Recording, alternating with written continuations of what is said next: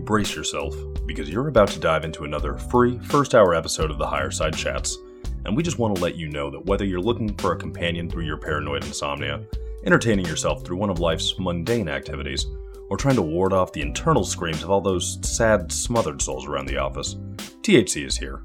And you should know that every episode of the Higher Side Chats has an entire second hour for Plus members.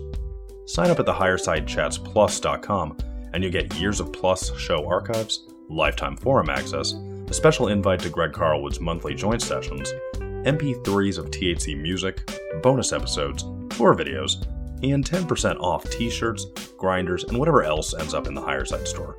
It's $8 a month that you won't miss, so become a Plus member and treat yourself in these troubled times. Always action-packed and commercial-free, which means you'll unfortunately never hear my voice again.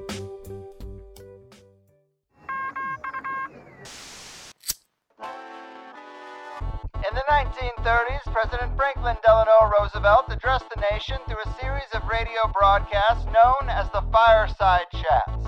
His aim was to reassure the common man that our society would recover from its troubled times. Well, we're far from 1930, and I deal with a different kind of fire. For a new era of worldly frustration, we offer a fresh conversation. I'm Greg Carlwood, and these are the Higher Side Chats. Ladies and gentlemen, boys and girls, welcome to the little show inside the big show. From sunny San Diego, I'm Greg Carlwood, and I don't have to tell you things are bad out there. Our corporate factory food supply and petrochemical pill-pushing medical monopolies are making us sicker. Our so-called education system has been crafted to bury our youth under a mountain of debt and propaganda. The all-important human connection has been replaced by digital dopamine-driven Facebook likes, and our humble attempts to make a modest living in this Rockefeller-Rothschild debt-based system of rule are often plagued with stress, disrespect, and depression. Well, these are just a few of the facts that make the case that the material world has been hijacked long ago by a cosmic, multidimensional archonic force and their interbred bloodlines of human hybrid foot soldiers who make up the secret societies, three-letter think tanks, and secretly selected committees we find operating the big machine like Oz behind the curtain. It can be a lot to take in, but when you really dig into the suppressed sciences, the power of consciousness, and what this life could be like without the parasites of the power pyramid, it starts to make a lot of sense. Yet despite the inversion of nearly all our institutions, the ironclad control over the material world by the shadowy puppet masters of the Capstone Cabal, and all the other threads on the conspiratorial cardigan, we carry on. We are, after all, walking, talking vessels of infinite awareness having a human experience. Or so go the teachings of today's powerhouse guest, the great David Icke. If you're unfamiliar with David Icke, I don't know what you're doing here, but David is a former professional soccer player and sports broadcaster who eventually woke up to his true calling as the granddaddy of dot connectors, setting off a journey to educate the masses as to who and what is really controlling the world. Probably the most successful and prolific conspiratorial teacher on this island Earth, he is the author of over 20 books, has produced countless DVDs and presentations, delivered a 10-hour lecture to thousands at London's Wembley Arena, and is also the subject of a new movie entitled Renegade, the first feature film about his life and work. David was absolutely critical to cracking my head wide open, and I probably wouldn't be living my best life today if it wasn't for his work. So let's do the damn thing. The Papa Bear of parapolitics, the great shapeshifter resistor, the truth-telling conspiratorial super scholar of the Saturn Moon Matrix, and the almighty infinite awareness educator, still beating back the Babylonian Brotherhood, the man, the myth, the legend, David Icke, my man. Welcome to the Higher Side. Thank you very much, Greg. Hello, everybody, and welcome to the weekly videocast for subscribers to davidicke.com. Push that aside. How are you? I'm doing well. I'm all these years old and I'm still trying to work out technology.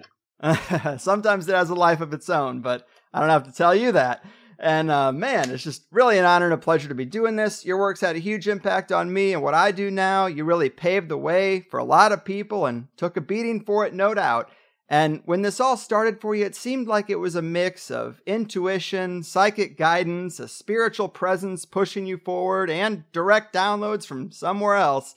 And it all kind of comes together to take the shape of that journey to live out your true calling that really we should all be on. And obviously you've had a lot of success with it. When you look back, does the success sort of validate that this is the life you came here to live out? Well, it would seem so, Greg, because since I had my personal awakening about nearly 30 years ago, I have lived a life of extraordinary synchronicity where what I was told by a psychic in 1990 was going to be my life from then on has turned out to be my life in the most extraordinary detail. I went to see this psychic in March 1990 because for the year before, I had this feeling that when I was in a room alone, I wasn't alone. There was a kind of a presence there. And as a result of that, through the year of, well, mostly 1989, I had this feeling and it was getting more and more powerful and more tangible. And then in March of 1990, I ended up, long story, again, very synchronistic, in a psychic's front room. And started telling me, because I went along to this psychic, I'd never been to a psychic before in my life. I went along to this psychic because I wanted to see if she could pick up what the heck I was feeling around me for the previous year. And I told her nothing that was happening to me. But very, I think it was the third visit. I went about 4 times in the end. She started telling me she was being told to tell me I was going to go out on a world stage and reveal great secrets. And at that time, I'm still a television presenter with the BBC, and I'm not into any of this information really. In fact, not even really, not at all. I've always been someone who questioned authority and didn't take things on face value, but wanted to look at them from my own perspective and see if they stood up. But it's a long way from there to what I eventually started doing. And so I went to see this psychic to see if she could pick up what was happening around me. And without any prompting from me, she went into psychic mode and started telling me I was going to go out on the world stage, like I say, and reveal great secrets, that one man cannot change the world, but one man can communicate the message that can change the world, and that I was going to be led to knowledge, and at other times knowledge would be put into my mind. And all I can say, we used to have an advert on British television, and the punchline of it was, it does exactly what it says on the tin. Well, all I can say is, what I was told that day has done exactly what it said on the tin, because from that moment, my life became this synchronistic journey of coincidence that was taking me into personal experiences, into people, into documents, into books, just this amazing synchronicity of information that was coming in multiple ways to me. And what I was being given were pieces in a puzzle, and they were pieces in a puzzle that were almost in the right order to most easily understand them. And over the years, and there's been very clear periods of certain kinds of information, like when it all started after I left the psychic's front room, and I'm still working for the BBC at the time, I started to have these synchronistic experiences which were bringing me information about what you might call the world of the 5 senses, where I was coming across information that actually the powers that appeared to be running the world weren't actually running it. And it took me into secret societies and such like, but it was all in the world of the tangible, if you like, the 5 senses. Then this was in the early 1990s, and then there was a very clear move into a series of information and all these different phases. Once another phase came in, the other phase didn't go away. They were running concurrently, which is why I worked 7 days a week, pulling all these different subjects together. The second phase was basically that this world is not controlled by not only the people you don't see, it's not even controlled by people who ultimately are human. And so that came in, again, synchronistically, in the most amazing way. This information was coming. And, when you you have a subject suddenly introduced into your life, and suddenly wherever you go, this subject is coming at you. You go abroad, you go to America, you go to Australia, that subject's still coming at you. And then the crucial part for me was in around 2003, when the subject that kicked in was the nature of reality itself. What is this reality that we're experiencing? I mean, we call it a world. What is it? Mm-hmm. How do we interact with it? Who are we in our core state? We call ourselves a name, we call ourselves a race or a nationality, but what is this I? What is this I beyond all that? So that kicked in, and from that understanding of the illusory nature of physical reality, so many pennies started to drop, because once you realize this world isn't actually solid and therefore limited in what you can do with it, then you can start to understand the so-called paranormal. You can understand how certain things are possible, which appear on the face of it to be impossible. And the area that's opened up in more recent times, that the subjects that's become the focus of this synchronicity, is the technological society and where it's going, and why everything seems to have the word smart in front of it, and what the AI agenda really is. So that's been basically the theme of the last 30 years, is of basically one of the lines that came through this psychic in 1990 was, or actually another one I met soon afterwards, was no need for arduous seeking. All you have to do is follow the clues. And that really sums up my life in the last 30 years. I've been following the clues that are put before me. And that's how it, if I had have sat down here 30 years ago and without any force opening and shutting the doors to guide me through the maze, then I'd probably be on my second book still trying to work it out. It's this synchronicity that's allowed me to put so much information together across such a vast range of subjects. Yes, doors seem to open when you're on the right path, and that seems as true for you as anyone. And so we know the world is full of problems, like you mentioned in that phase 1, vaccines, GMOs, 5G, false flags, debt and war, and all the rest of the stuff in the material world. But to understand what this system even is requires a lot of context. As you say, we are infinite awareness, having an experience, and the conspiracy is to make us identify with that experience rather than our true nature. And it's a really nice idea, but it can seem a bit abstract. And I'm sure there are listeners who like the thought, but just don't feel it because, as you say, that illusion can be quite real. What would you say to make the case for them? How can we feel it if we don't tend to be energetically sensitive? Well, energetic sensitivity, as you kind of indicate there, comes from moving our perception of self-identity. Because if you self-identify with what I call the labels, your name, your life story, your race, your religion, your culture, your income bracket, you're actually self-identifying with what you're experiencing. The true I, the infinite I, is not a body. It's not a form. It is a state of being aware. So I'm sitting here now in apparently a body called David Icke, but who I am is what is having the experience that I'm currently having, talking to you. That which is experiencing the experience rather than being the experience. That is the true I.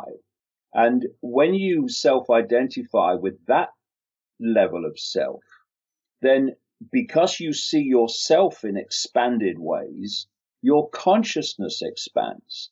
And as your consciousness expands, you can think of it like an infinite expansion of consciousness, awareness. What we call David Icke is a point of attention of that consciousness. And that point of attention can be the size of a pea, which says, I am my name, I am my job, I'm the person that works on the checkout. That's who I am. And your sense of self-identity is so small, it's so limited, that your consciousness is subsequently limited. It's a self-fulfilling prophecy. And therefore, when you are self-identifying with little me, label me, you are interacting and you are accessing a very limited level of consciousness, not because you're stupid, but because literally your focus of attention is so small. That's the only consciousness you're actually using or connecting with. Once you start to reevaluate the I and you say, I am the consciousness having the experience, I am potentially all consciousness, because we all are expressions of the same consciousness. We can be all of that consciousness in terms of being aware of that, or we can be just a tiny focus of attention, which we give a name and labels to and think that's all we are.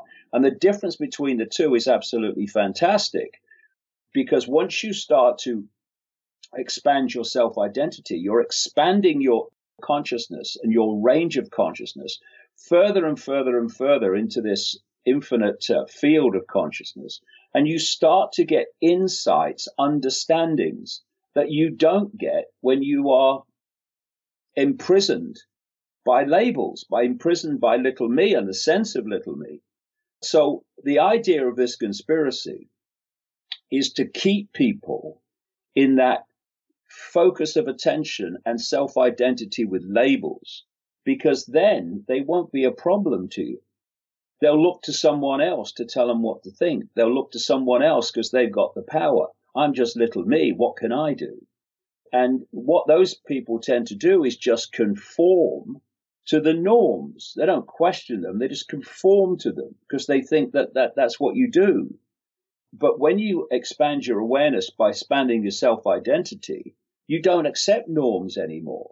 Because as you expand your consciousness beyond the perception of what is normal, you start to get insights and understandings beyond it. You start to realize that what we consider norms, what we consider how things are, is actually nonsense. Nonsense. It's the Stone Age in terms of its limitation and its limitation of perception of reality. And what has simply happened to me, it happened in a massive kind of experience that I had in 1990, 91 to start with, and then it goes on expanding, is you move beyond what I call the postage stamp consensus, what most people accept is normal and how things are. And you mustn't step off the postage stamp because then, people will think you're strange or dangerous or whatever. But when you do step off the postage stamp of perception and you let your mind expand, you can see things, not because you're better than anyone else, but you can see things that others can't see, but others could see if they would just free themselves from the self-identity of labels. I mean, the world is controlled by labels. I am this, I am that. And what you're seeing, Greg, is the way that even the original labels are being subdivided into smaller and smaller and smaller labels. Like sexuality is being subdivided into smaller and smaller labels. And it's taking people further and further away from the true I consciousness. The more these sub-labels become self-identities. And, people talk now about identity politics, where politics has become all about identity. Are you this race or this sexuality or whatever? And it's presented that which is manipulating humanity with infinite potential for dividing and ruling and playing off the different self-identities off against each other, which is exactly what's happening. And while we're fighting among ourselves over irrelevant labels, not only are we missing out on the true nature of the I, we are playing like putty into the hands of the manipulators who are just setting us at war with each other. And what we've got now, something you mentioned earlier, is that different self-identity sub-labels are seeking to silence other labels or not labels who say something that they don't agree with. So now we've got the target population living in these label bubbles, fighting each other for dominance and superiority, who are also seeking to silence each other for saying something or believing something they don't like. It's crazy. When you kind of expand your consciousness beyond this madness, you see it as madness. You see the world is utterly inverted, and you can see where it's going.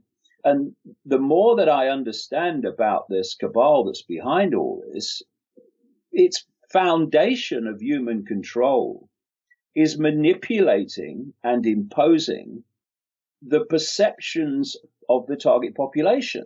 Perception is where it all plays out. If you can get control of someone's perception, the more label focused they are, the better, then you can control their behavior. Because human behavior, what we do, what we don't do, what we'll challenge, what we won't challenge, comes from our perception of a situation. And so you control perception, you control behavior. And how do you control perception? You control information that people receive. And that explains why we're now seeing this explosion of censorship against anyone who is putting out information that's challenging what? The norms, the postage stamp perception of reality and world events. Because the idea is, in the end, this is the plan, that people ultimately will only see and hear what the system wants them to see and hear. And to reach that point, you have to eventually censor all other information that challenges that official narrative. And we're seeing it step by step by step, faster and faster now, going in that direction. Because in the end, you know, you can look at the Zuckerbergs and you can look at the Brins and the Pages at Google and Alphabet. You can look at the people at YouTube, owned by Alphabet, Google, and all these sources of communication and information. And you can see them on one level as individual companies run by these personalities. I don't see them like that. I see them as different masks on the same face, ultimately controlled by the same force. And this censorship is not random, like Facebook decides we're going to censor that, and Amazon said we're going to censor that, and Twitter said we're going to censor that. This is coordinated censorship because it's all heading to this point where there is nothing that is allowed to challenge the official narrative. And once you've got the official narrative and nothing else, you've got human perception. And from human perception, you've got human behavior. So this suppression and censorship of information is not just wrong on the level of freedom of speech. It has fundamental implications for human freedom way beyond what it may appear to be at first sight. Mm-hmm. Yes, wise words. And you're quite good at describing not only where we're going, but this waveform nature of reality and our place in it. And to go deeper, a major piece of the control puzzle is what you call the Saturn-Moon matrix. And we've talked about the Saturnian Brotherhood before. I think we recognize that many of the symbols we see, the black cube, the cross, the six-pointed star, the chevron, many of the symbols of Freemasonry, they are symbols of Saturn. As you've said, Satanism should be thought of as Saturnism, but in the physical sense, how could this massive celestial body go from being perhaps what some call as our original sun to being a broadcast center for a DNA limiting control signal? Well, I mean, that's a massive story, which I go to in detail at length in the books, but the focus of the secret societies on Saturn is extraordinary. Of course, the biggest god of Rome, where much of this came out of, was Saturn. But again, you see, this is why, as I said earlier, starting to understand the nature of reality, started to explain how things were possible that on the face of it would not be possible. See, if you think of it this way, if this world is solid and is in reality as it appears to be and as we experience it, then what you're looking at is extraordinary levels of limitation, of I can'ts, of it's not possible. But if you then look at this reality in another way, as like, say, a computer game, a virtual reality game, or a virtual reality simulation, then of course, all you've got to do is change the codes, change the information codes, and you change the reality. And our reality is far, far, far closer to that than to solidity and it's not possible. And what we've got in the world is basically two worlds. We've got the world that most people, the vast majority of people live in, the overwhelming majority of humanity lives in, which is the perception of a solid world with space in between, of limitation, all those things. And then you've got another world that's manipulating that world, which understands that this reality is not like that at all. And that you are basically looking at an interactive Wi-Fi game, a virtual reality game. And what's dictating our experience is our perception. This is why control of perception is so important.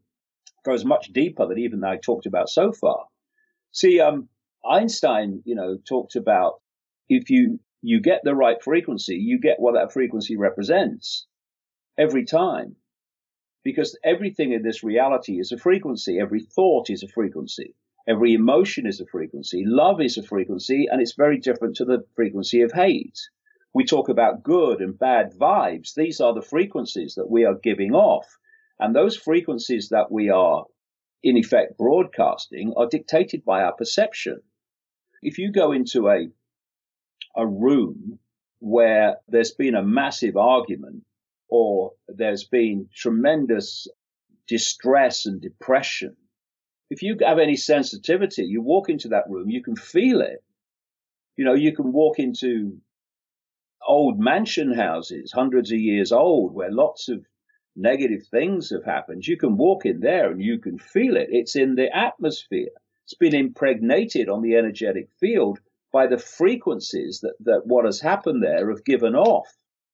So when we feel, for instance, depressed and down, we actually describe it, the state, when we say, I feel so heavy today.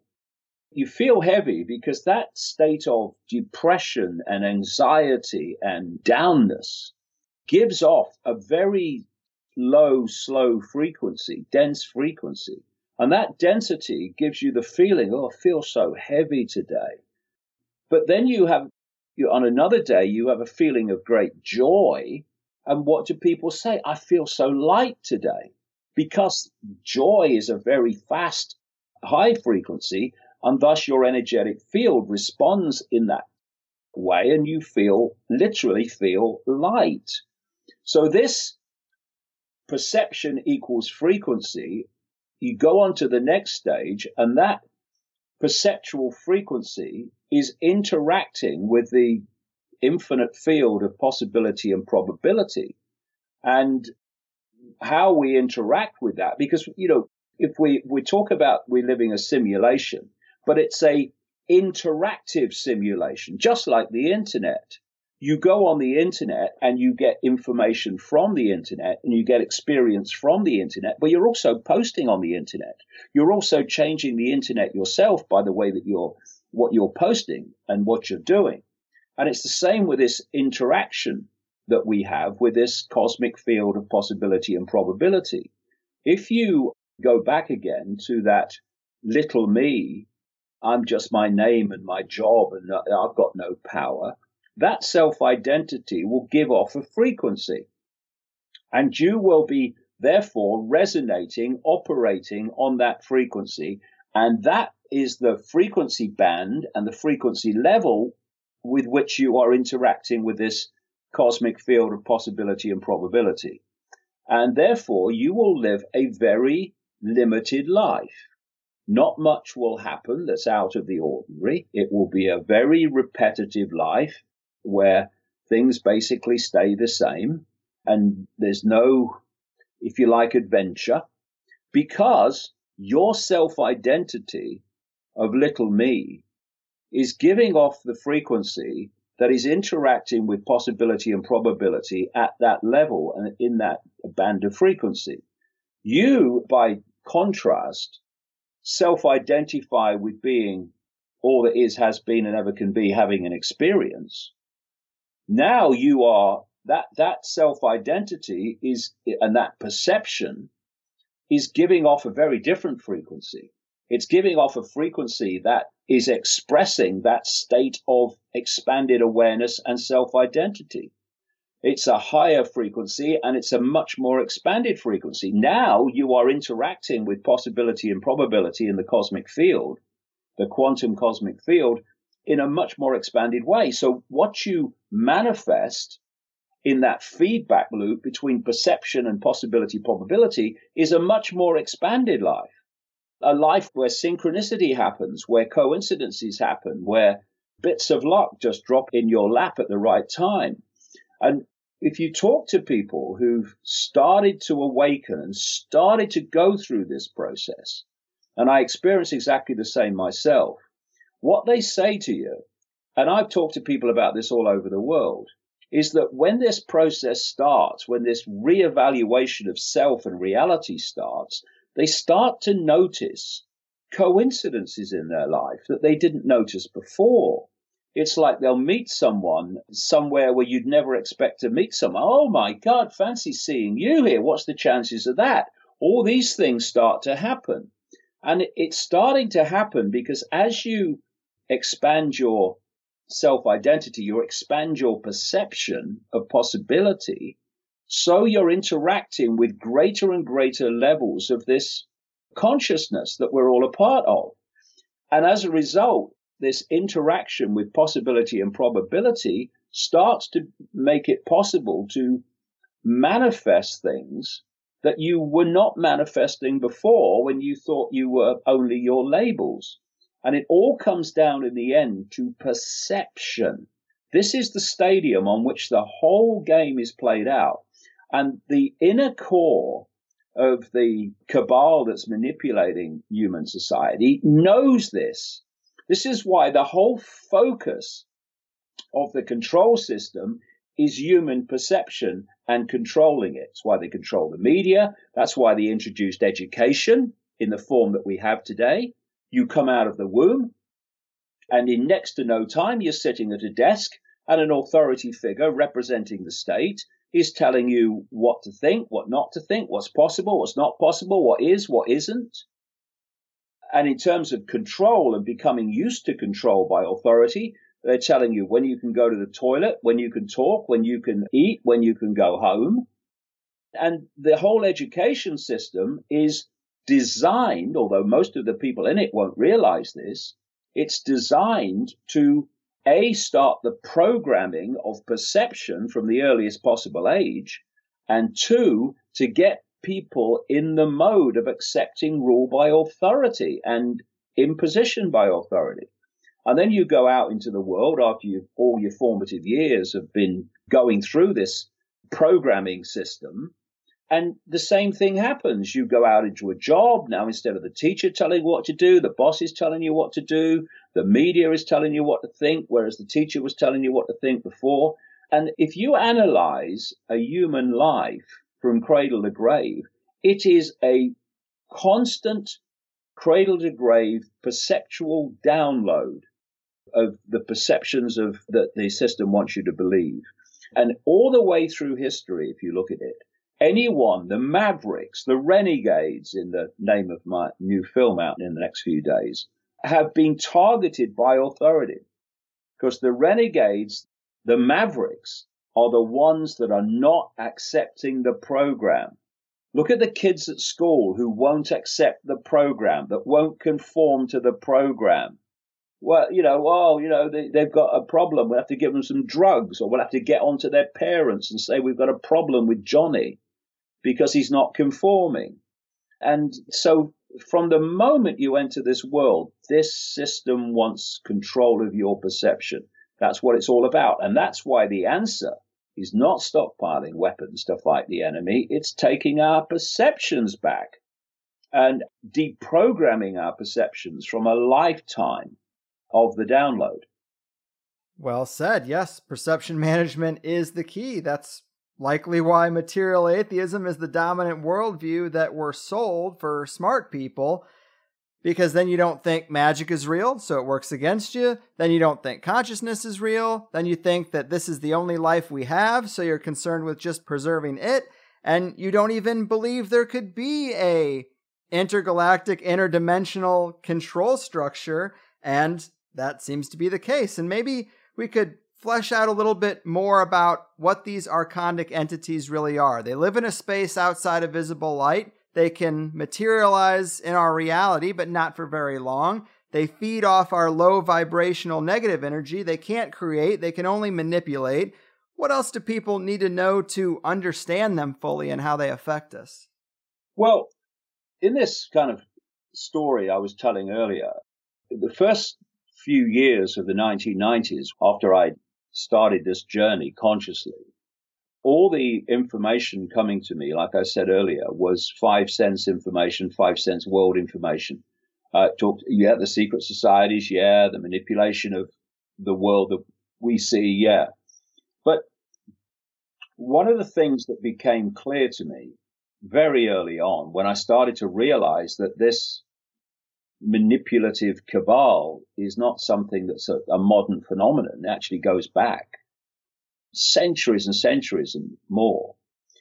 You look at a situation where, as you chart back its history, you see people, if you like, being born, coming into this world, playing a part in pushing this conspiracy on to its ultimate goal, which is to complete control and absolutely total control of human perception and therefore human society, which is the end game is coming now with AI and stuff, which we'll, I'm sure, get into.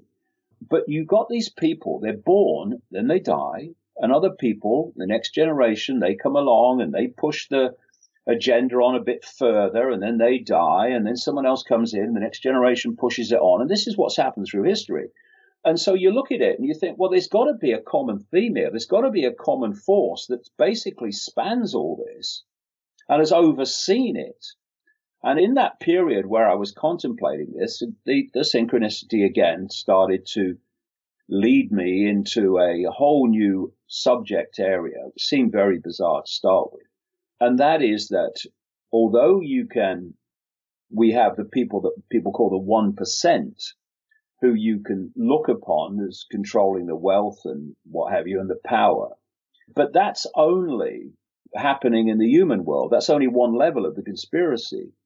You start to realize that actually beyond that and beyond human sight, which is a very narrow band of frequency, if people realize what human sight was, what we could actually see, it's laughable. It's so narrow.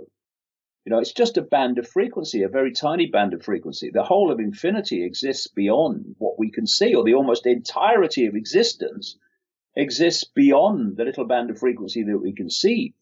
We look and we see the panoramas of landscapes, and we look into the sky at night, and we see this apparently great expanse. But actually, that's tiny, tiny fraction we're actually seeing compared with what exists. It's like watching a TV channel. All the other TV channels exist at the same time, but you're not aware of them because you're only tuning to one channel. And this body tunes us to this one channel, to the perception when we are in a human form. This tiny channel is everything. It's all that exists, but it's not. It's you know, if you said MSNBC is the only TV channel that exists, I mean, people would laugh at you. What are you talking about? Have you seen how many channels there are? But if you have only ever seen MSNBC and none of the other channels, and therefore you're not aware of them, it would be quite credible to you that MSNBC is the only channel. And that's basically the situation we're in terms of this reality that we're experiencing. But beyond it, is infinity. And it's beyond it, beyond human sight, that this force ultimately that is manipulating human society exists. And these bloodline families that manifest in part as what's called the 1%, they are basically middlemen and women manipulating the human society we're aware of on behalf of this hidden force. And so in this period when I started to contemplate what is this common force that has to exist to be the overseeing force of this whole conspiracy continuing through history, again, synchronicity came into my life in so many and various ways. First of all, in, what would it be, about 1996, 97, I came to America and I traveled America for about 3 months. And I was talking to not many people because not a lot of people wanted to know in those days, but it got me around. And I remember in a period of about 15 days, I think it was, I met in 12 different locations because I was moving every day to a different location, 12 different people who described to me the same experience. This is what I mean by the synchronicity of my life. And that was of seeing someone who first appeared to be human and then shifted into a non-human form. And this non-human form in these 12 people or so was every time it was a reptilian form. And of course, you listen to this stuff, and what I don't do is dismiss anything, but nor do I believe it just because someone's told me. So I put it on the back burner and I wait and see if any other information comes along that either, destroys the idea or supports it.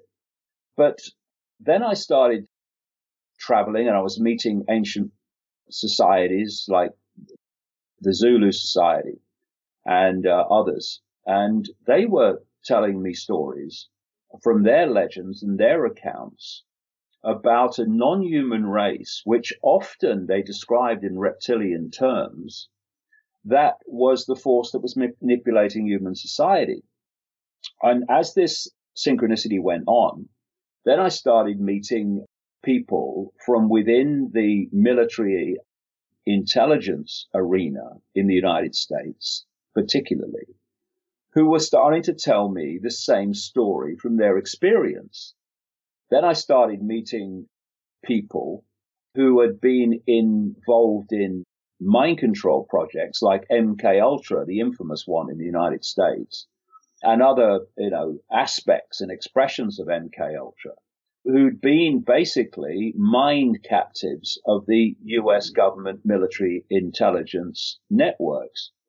And they were telling me the same story of what they'd experienced, which was of reptilian entities shifting between human form and reptilian form, and also of reptilian entities, full-blown reptilian entities in underground bases, what they call DUMBs, deep underground military bases, which there are legion in America, as well as in other parts of the world.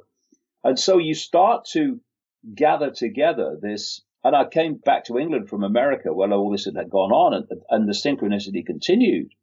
People in England started telling me, and by this time I hadn't gone public with any of it. I hadn't written about it in books or anything. I was just trying to work out what the heck was going on and what was being told. So I come back to England without anyone knowing.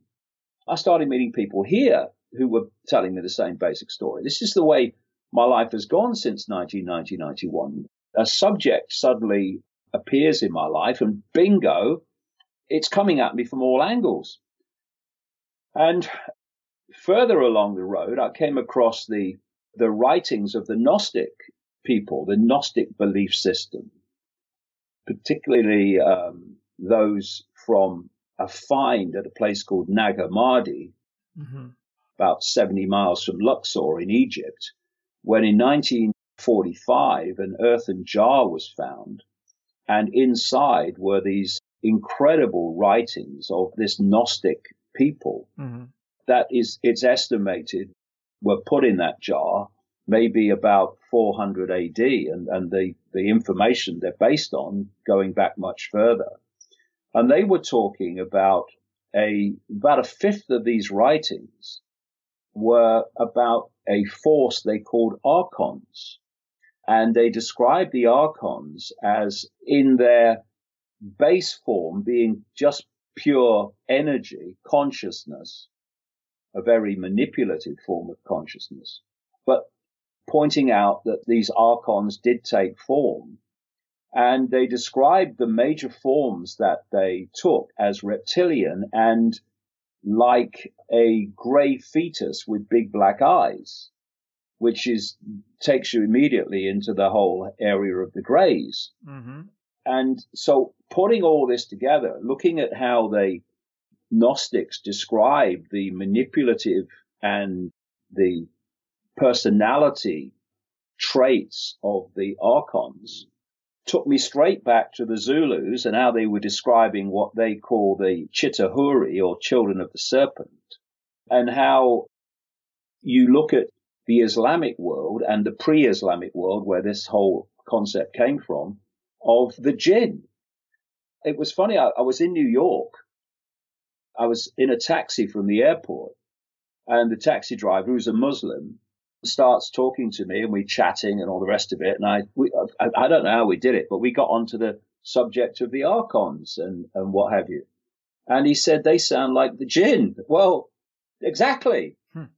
How the jinn are described by the Islamic and pre-Islamic world, a force that operates outside of human sight but manipulates human society, is precisely what the Archons and how the Archons were described by the Gnostic writings found at Nag Hammadi. And in the same way, it links in with what the Zulus talk about. And then you look at the Christian Bible, where they talk about demons. And again, the descriptions of and actions of what they call demons are very, very similar, often the same, as the Archons and the jinn. So you start to see that all around the world, you've got these ancient societies that have passed their information on through the generations, and they give their, quote, gods different names. And mainstream anthropologists and historians have looked at them, and they've seen the different names and thought they're different gods. But my whole approach is to look at how these, quote, gods are described. And it's extraordinary how they're describing the same force, but just giving a different name to it because they have a different cultural context. So obviously they have a different name. But the evidence for this non-human force operating outside of human sight, manipulating human society, becomes immense when you go down these roads. And it explains so many things. For instance, people say to you, well, if there's this force, why don't they just come and take over? Well, if they could, they would have done, but they can't. They can't because they can't operate in our frequency band, our reality, for very long. They can come for a short time, but then they have to leave because they're in frequency terms, they're incompatible with this reality. This is why we have this network of interbreeding bloodlines and secret societies that operate in our reality on behalf of this hidden force. And when the Satanists, because invariably, it's another thing that happened, is that when I started investigating and researching these bloodline families, invariably you would end up with Satanism and pedophilia, because pedophilia and Satanism are fundamentally connected. And so then you ask, okay, you can say they're crazy and they're just doing these rituals, or you can actually say, well, hold on, they may be sick and they may be very disturbed, but they're not stupid because they are extremely adept, for a start, at manipulating human psychology. So what are they actually interacting with when they do these rituals? And what happened then, again synchronistically, is I started to come across many, many people in different parts of the world who were former Satanists, often against their will. And they started telling me what happens in these elite rituals, very well portrayed, but totally underplayed, and he had to get it in the film, by Stanley Kubrick in Eyes Wide Shut. If anyone sees the movie Eyes Wide Shut, it was Stanley Kubrick's last film. Mm-hmm. And there's a ritual in it, which is a major central part of the film, a satanic ritual and sexual stuff and all the rest of it, where these elite are taking part in it. And he shot that at a mansion house in England, which was owned by the Rothschilds. And Eyes Wide Shut is so full of symbolism describing this stuff that was no way that he did that by accident. And of course, he died very shortly after the film was not even released, but when he put it before Warner Brothers to see the foundation of it. Mm-hmm. And after he died, it's reported that 25 minutes of it were taken out. What was left was really in your face if you know what you're looking for. So what was in the other 25 minutes, goodness only knows. But what I'm saying is the question was, when they do these rituals, and the evidence that they're doing them, these elite bloodlines and families, is enormous. What are they interacting with? Why are they doing it? And when you talk to these people who've taken part in these rituals with these famous people, they tell you again and again that what they're doing is they're creating an energetic environment in the rituals. This is why they're using the same rituals that they did in the ancient world, because the rituals basically create a fusion of the energetic field in the ritual and the energetic field where these entities operate from, where this force operates from. And it basically thins out the energetic difference between the energetic field of the ritual and the energetic field of where these entities operate. And it allows a gateway, if you like, an energetic gateway, by creating often a vortex, which allows these entities to slip into the rituals, not for very long, but slip into the rituals within this energetic field that the ritual has created. And many, many Satanists who've taken part in these rituals have told me how they've actually watched these entities manifest in the rituals, the major elite ones, which of course are done on particular days at particular times of the year, Halloween and May Day and all the rest of it. The solstice. Beltane, yeah. Because, people think that things like astrology are kind of, just nonsense. And it might be, if you read your local newspaper and it's giving you your horoscope for the day, it probably is nonsense. But again, once you realize that the world is not the solid world we think it is, then things start to change. You look at a planet and it appears to be a solid entity, but in its base form, it's an information field. It's a waveform information field. And that waveform information field is moving through the greater waveform information field, the energetic sea, if you like. And as it moves through it, that information is being exchanged between the planetary field and the wider field. So the wider field is being affected in terms of its informational state and its vibrational state by that planet's information field moving through it. And so when you then get a number of information fields forming particular connected sequences, what astrology calls trines and conjunctions and all this stuff, the sum total of those energetic information fields in their impact on the wider field is far greater than the individual impact, which is why they affect people in a more profound way than normal. And so we are energetic information fields. That's what the body is. It's a holographic expression of energetic waveform information fields. And we are interacting with this greater field as well, which is being affected all the time by the information fields of the planets as they move in their sequences. So this field is constantly being affected. And because we're interacting with it on a waveform level, we are affected by it.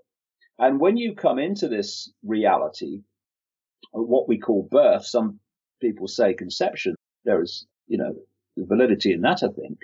You take on a certain part of your energetic field is impregnated by the field, the wider field, as it is at the time you enter it. And that field is affected by where the planetary fields are at the time you enter it. Therefore, if you're born, as I was, on April the 29th, in that cycle, I'm going to take on a certain, if you like, astrological energetic field that was the field when I entered it. Mm-hmm. But someone a few weeks later or months later is going to come in at a different point in that cycle and is going to be, if you like, impregnated by a different state of the field. And thus, as they move through their lives, they are going to be affected by the planetary field impacts, what we call astrology, in different ways, because we are not the same energetic field. So therefore, these changes in the field that we're interacting with affect us in different ways. So that's why they have, this is your astrology, this is how this is going to affect you, but this is how this is going to affect you differently, like this. And to understand all this, it's to go back to the base state of everything in this reality, which is waveform information. And from that comes the holographic world of the apparently physical. So what you are looking at in these satanic rituals by this elite is they're interacting with this whole non-human force that's behind all this. And one of the things to appreciate in terms of hierarchy is that the satanic hierarchy in the elite Satanism hierarchy is the real power hierarchy in the world and not the hierarchy you see in the public arena.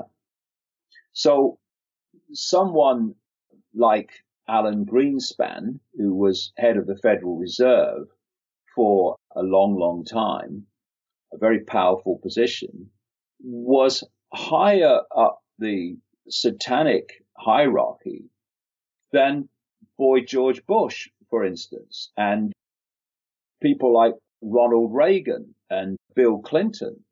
Even though they were presidents and in the hierarchy of the scene were higher than the head of the Federal Reserve, in the satanic hierarchy, he was above them. And therefore, when you hear things like Ronald Reagan has appointed Alan Greenspan head of the Federal Reserve, no. Alan Greenspan tells Ronald Reagan he's going to be the head of the Federal Reserve. This is how the hierarchy works. Right. And presidents are invariably nowhere near the top of the hierarchy. They're just here today, gone tomorrow politicians. Father George Bush was a little bit different. He was higher compared with most of them, but even he was nowhere near the top.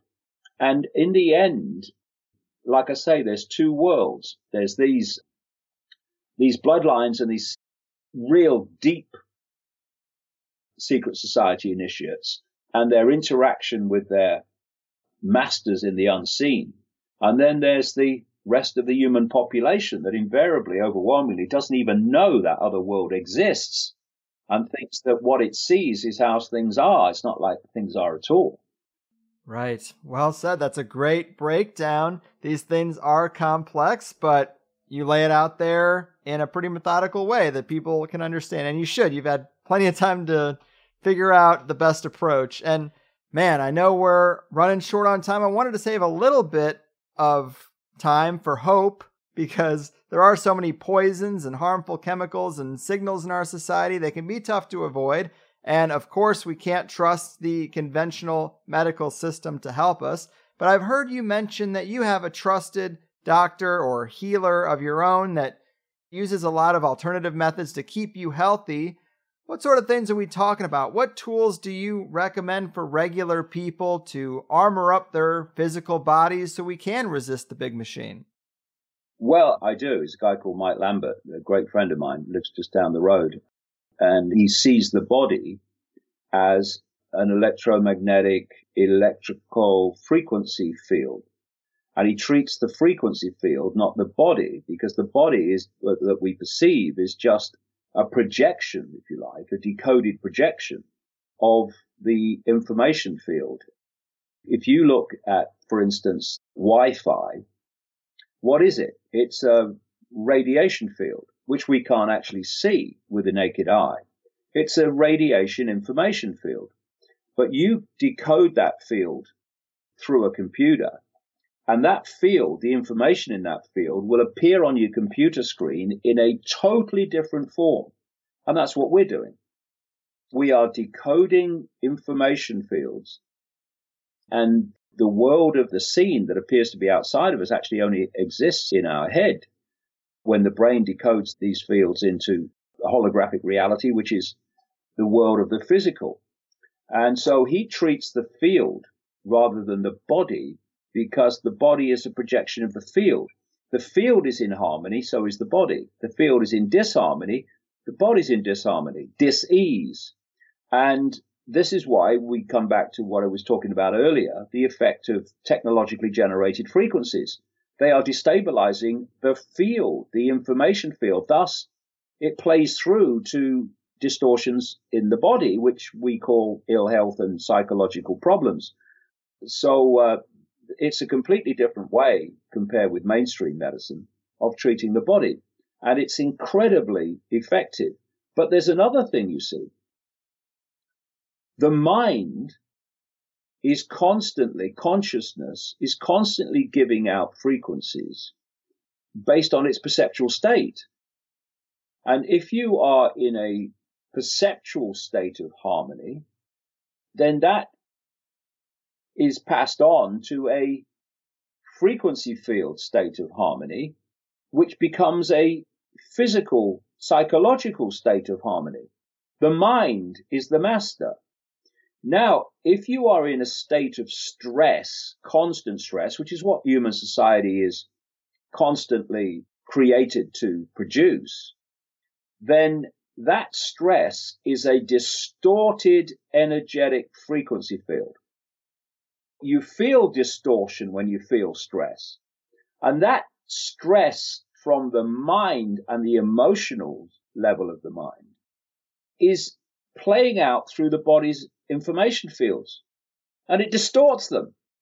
That's why stress causes illness. That's why stress causes heart attacks. That's why stress causes so many psychological problems. Because stress is a distorted frequency, a very low vibrational frequency. You've mentioned a few times tonight about toxins in the food and the water and all that stuff. What are they? Okay, in the decoded world, they are poisons and toxins, etc., and appalling additives to food. But what are they in their base form, like everything is in its base form in this reality, as a waveform frequency? They are a distorted waveform frequency. That's what toxins are. That's what toxic additives to food are, toxic additives to drink are. And thus, we are introducing, if you are looking at the energetic waveform level, for which everything is a projection, we are introducing into our bodies distorted low vibrational frequency fields when we consume this stuff. We are making them part of us, and that low vibrational distorted frequency state that we call toxins and food additives and all this other stuff then distorts our energetic field and causes ill health mentally and physically. This is the level it's all going on at. And it's the level that people miss because they're so focused on the physical, the five senses. The entirety of human society is founded on holding people's attention in the five senses. This is why so many people cannot perceive anything beyond the physical world, because that's all they can see, that's all they interact with, that's all they experience. But when you allow your consciousness to expand, and it is not a case of making your consciousness expand. Your consciousness should be naturally in an expanded state. That's his natural state. What holds it in a limited state is perceptual programming. It's the perceptual programming that is keeping us in these states of pea-like focus, where the five senses are all that we can conceive. And so when people say, I'm waking up, what does that mean? You're deprogramming, because our natural state is expanded consciousness. We live in an unnatural state of consciousness isolated from its natural state by perceptual programming. And therefore, the answer is not stockpiling weapons to fight the enemy. It's deprogramming from the program, which once the program is gone, our consciousness naturally expands, because that's its natural state. It's the programming, the perceptual programming, it's holding us in this unnatural state where we perceive ourselves in such limited, I can't, I have no power terms. The answer is to break through the programming. And once that happens, everything else follows. Well said. And let that be the lesson for the day. The real conspiracy is based in frequency, with a little perception management sprinkled in for good measure. But believe it or not, that pretty much brings us to the end of the line. You are the man and a true inspiration. Before we go, you got to tell the people about the stuff you got going on now. The new film, the new book, what should they know? Yeah, well, I'm in quite a period of creativity at the moment. On June the 4th, just a few days from now, a movie comes out. You can access it via davidicke.com. All the details are there, which is called Renegade. And an American film company, not a supporter of my work, but just thought my story would be a good story, approached me to make the film. And we did. We made it in about 4 countries.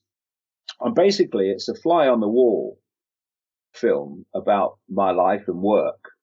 And how it's turned out is, I think, fantastic. I had nothing to do with the editing of it, but it's turned out fantastic. And the premieres have gone down an absolute storm, because the theme of my life is just the backbone of the film. The film is absolutely jam-packed with information about the world and how it works, and reality and how it works.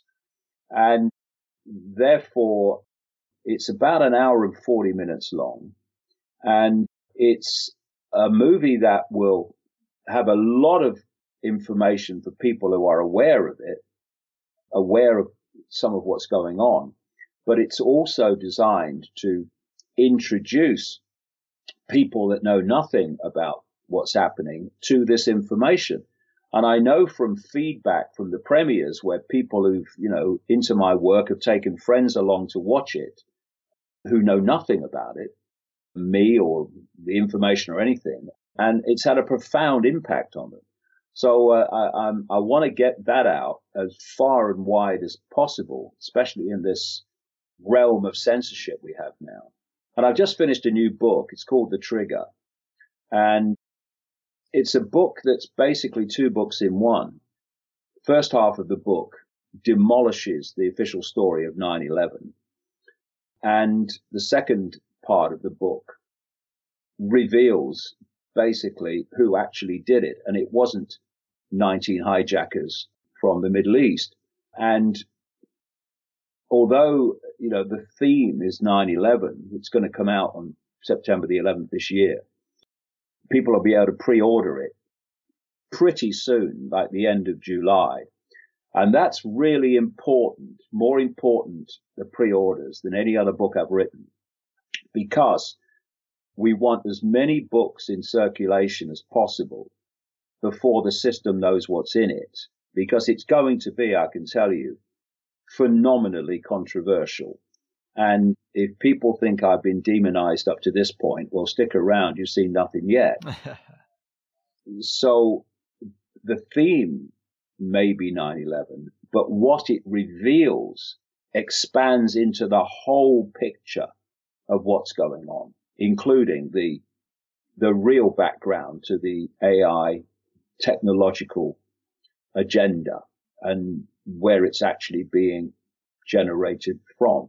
So it's going to be an interesting year, because the movie has got great potential for introducing this information to a whole host of new people. And also the book is going to, well, to say it's going to be controversial is like saying, it's a bit cold sometimes in the Antarctic, So we'll maybe talk again in the autumn, mate. Hey, that would be my pleasure. I look forward to it. Both the book and the film, 9/11, was definitely a trigger for where we are now, so it's a great title. And your story is a good story, so I look forward to the film. And David Icke, you are my spirit animal. Keep doing what you do and take care out there. Yeah, it's been a real pleasure. Nice to talk to you. The power of Christ compels you, Higher Side Chatters.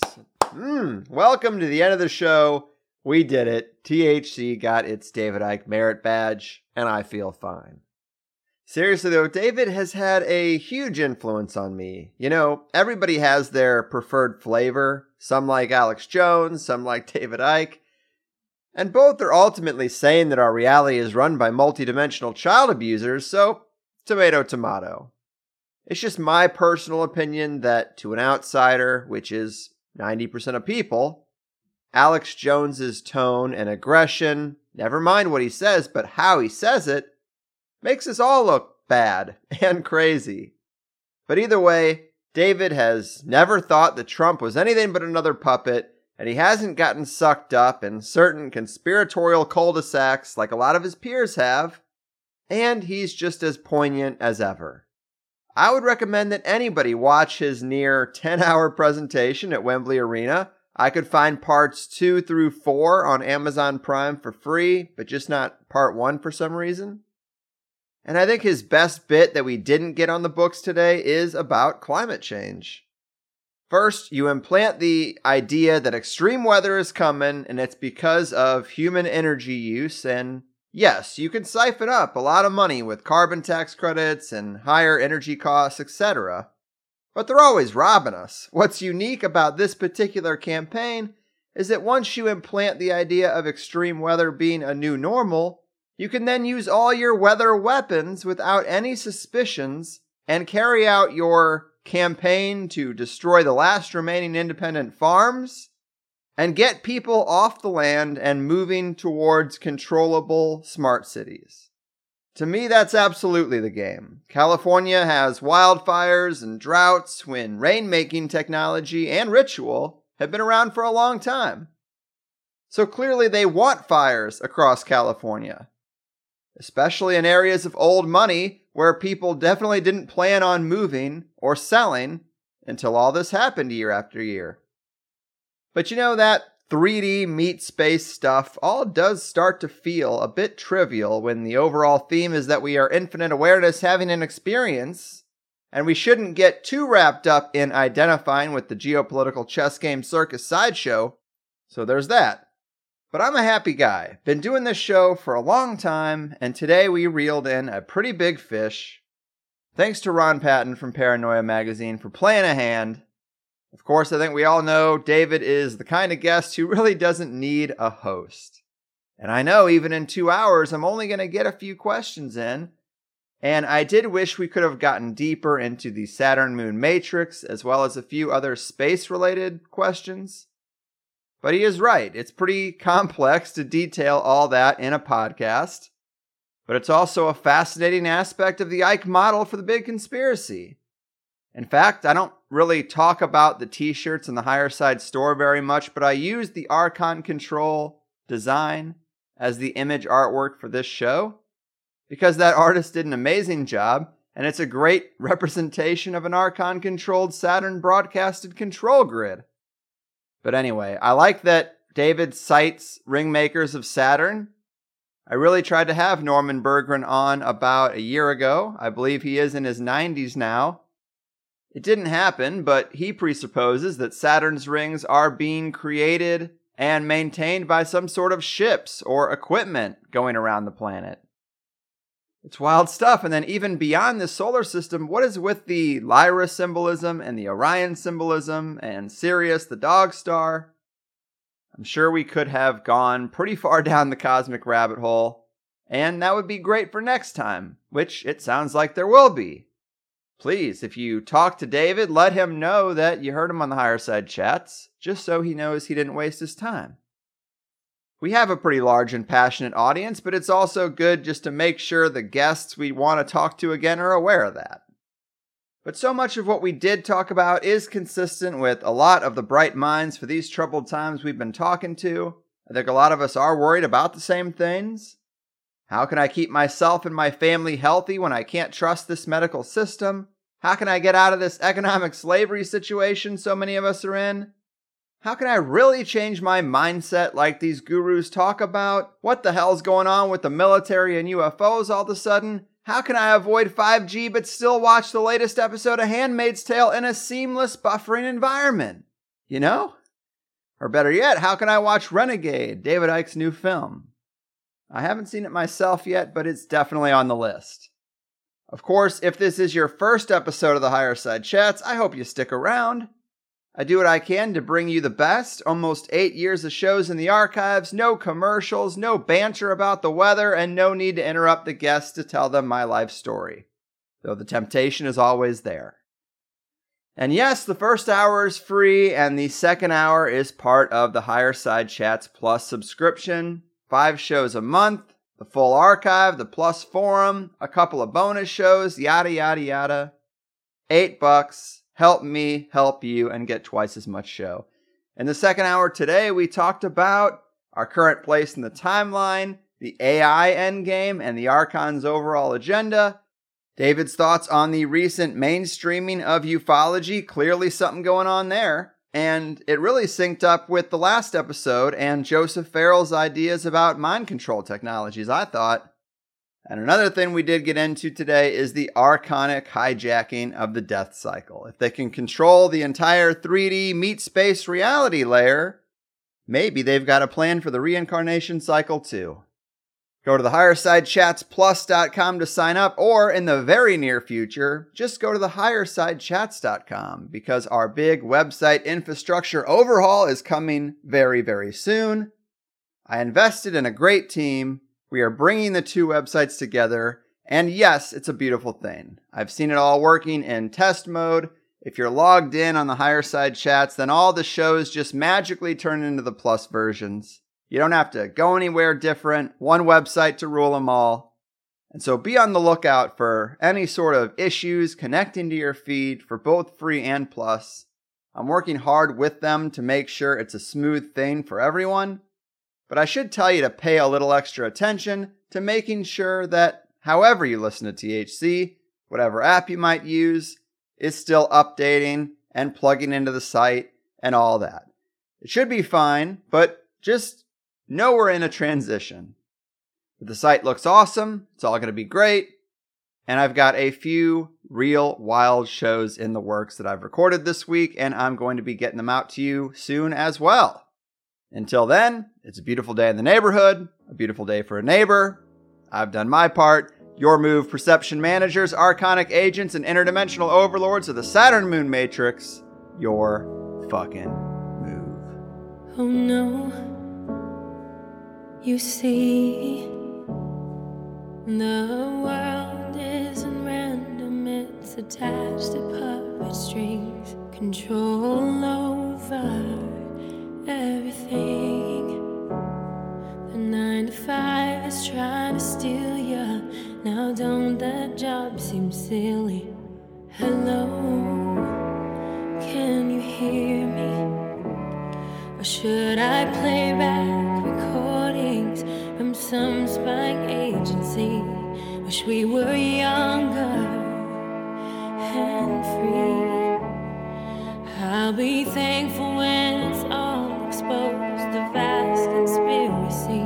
This such a difference between us and the damn rush hours. Hello from the higher side. They're calling out 1,000 cries. They'll tell you the story of everything that's been done, and they'll call out deception of the web that's been spun. Hello from the higher side. The earth is hollow inside. They'll tell you about something that no one else will. Have you heard about Saturn? Have you heard about the real since the war?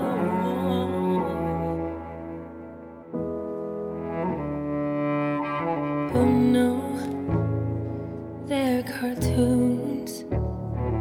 It's so typical of me to talk about the stuff, I'm sorry, that's good and well. Did you ever hear the argument that nothing really happens? It's no secret, and that the best is plus. It's doubling your time.